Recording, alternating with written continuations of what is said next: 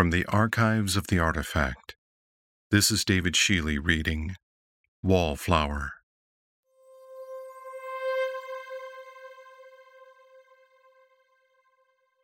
Alden hated his name, which he was told meant a friend to everyone.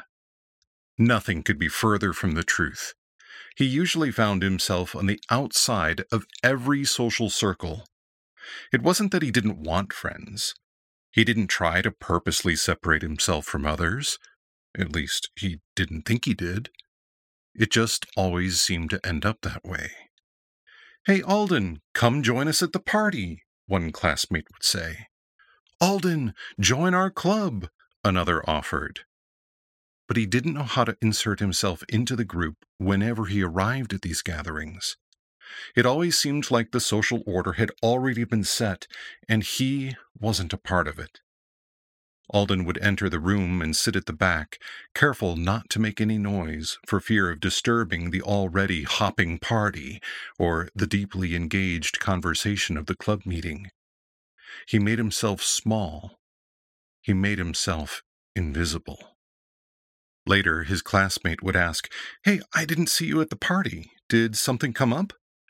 No, I was there. It was great. I'm sorry I missed you." Alden's smile and cheerfulness were fake. "I was there. You didn't see me. You never came up to me or introduced me to your friends." What Alden wasn't willing to admit was that he was afraid. He was scared of being rejected, so he never initiated a relationship by saying the first word or offering a handshake. He never introduced himself, thinking that letting others make the first move was better. And by doing so, he perpetuated his loneliness. At the end of the day, he would return to his room and don his VR helmet. Alden had convinced himself that real people took no interest in him, and that he could only be liked by his virtual friends. Tonight's VR session began like all the others. The helmet's interior was dark, and then a thin line of light would blossom before his eyes into a realm of his imagination. He saw rolling hills and tall grasses blowing in the wind. In the distance, he could see the forest, whose trees were as tall as skyscrapers. The trunks of the trees were dotted with wicker basket-like homes, wooden stairways, and rope bridges. He looked down at his arms and saw the thin covering of fur and the porcupine-like bristles that started just behind his wrists. About 50 yards before him, a group of young porcupine people were foraging for berries around a large bush containing the most delicious-looking purple berries. "I need to think of a better name for these people than porcupine-people," Alden thought. "Hello," he called out to them, waving. "Hello, friend," Oliana called back. "Join us as we gather berries, and you can ride back to the village with us on our new winged contraption." Isaak and Tavis stood apart from the group, holding long spears. They were clearly standing guard. They barely looked at him, but kept surveying the grassland behind him, obviously wary of some unseen danger. As Alden approached, he could see their winged contraption sitting in a clearing not far from the large berry-laden bushes. The craft was an intricately woven machine, made of what appeared to be no more than sticks and leaves. Its wings were covered with translucent paper. The vessel was moored to the ground in several spots, and it was good that it was, because it looked light enough to be easily blown away by the wind. "Welcome back, Alden," said Oliana as he drew near her. "It's so good to see you again." "I'm happy to see you too, Oliana," Alden said. To himself, Alden wondered, why is it so easy to talk to Oliana? Whenever I'm with her, I don't feel any of the anxiety or fear I usually do when interacting with others. What is it about her that makes me feel differently? Is it because Oliana isn't real? She can't reject me because she's just a computer game following her programming. Is that it? He stood there watching his virtual friends gather baskets of berries when he had a sort of epiphany.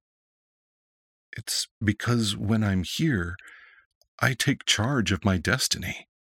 I accept that I am responsible for my actions and that nothing gets done without me having initiated things on my own. If only I could do the same in real life. System, pause program, said Alden, and the scene around him froze. He removed the helmet from his head and held it in his lap. The glow of several computer monitors was all that illuminated the real world around him. Alden ran both hands through his hair and let out a sigh. System, call Nama Katz. Calling Nama Katz. Hi, Alden. I was just thinking about you. Nama had always been kind to Alden. On several occasions, she had expressed an interest in participating in extracurriculars with Alden, and it seemed like he had always found a reason to decline politely. It wasn't that he didn't like her or didn't want her to be around. Quite the opposite. He'd been crushing on her for a while now, and he was afraid that if she got to know him, she wouldn't like him. He knew the time he spent in front of a computer could be off-putting. He knew that sometimes he got so wrapped up in creating his virtual worlds that he could forget his basic needs, like eating or hygiene. I was wondering if your club was still meeting tomorrow after class. It was a shaky start, but he made sure to finish confidently. We are. We'll have a short meeting at 4:15 to discuss our goals for this week, and then it's heads down as we work through coding needed to get our arm functioning, Nama said with barely contained enthusiasm about her project. Nama's club was working on a robotic arm with a human-machine interface.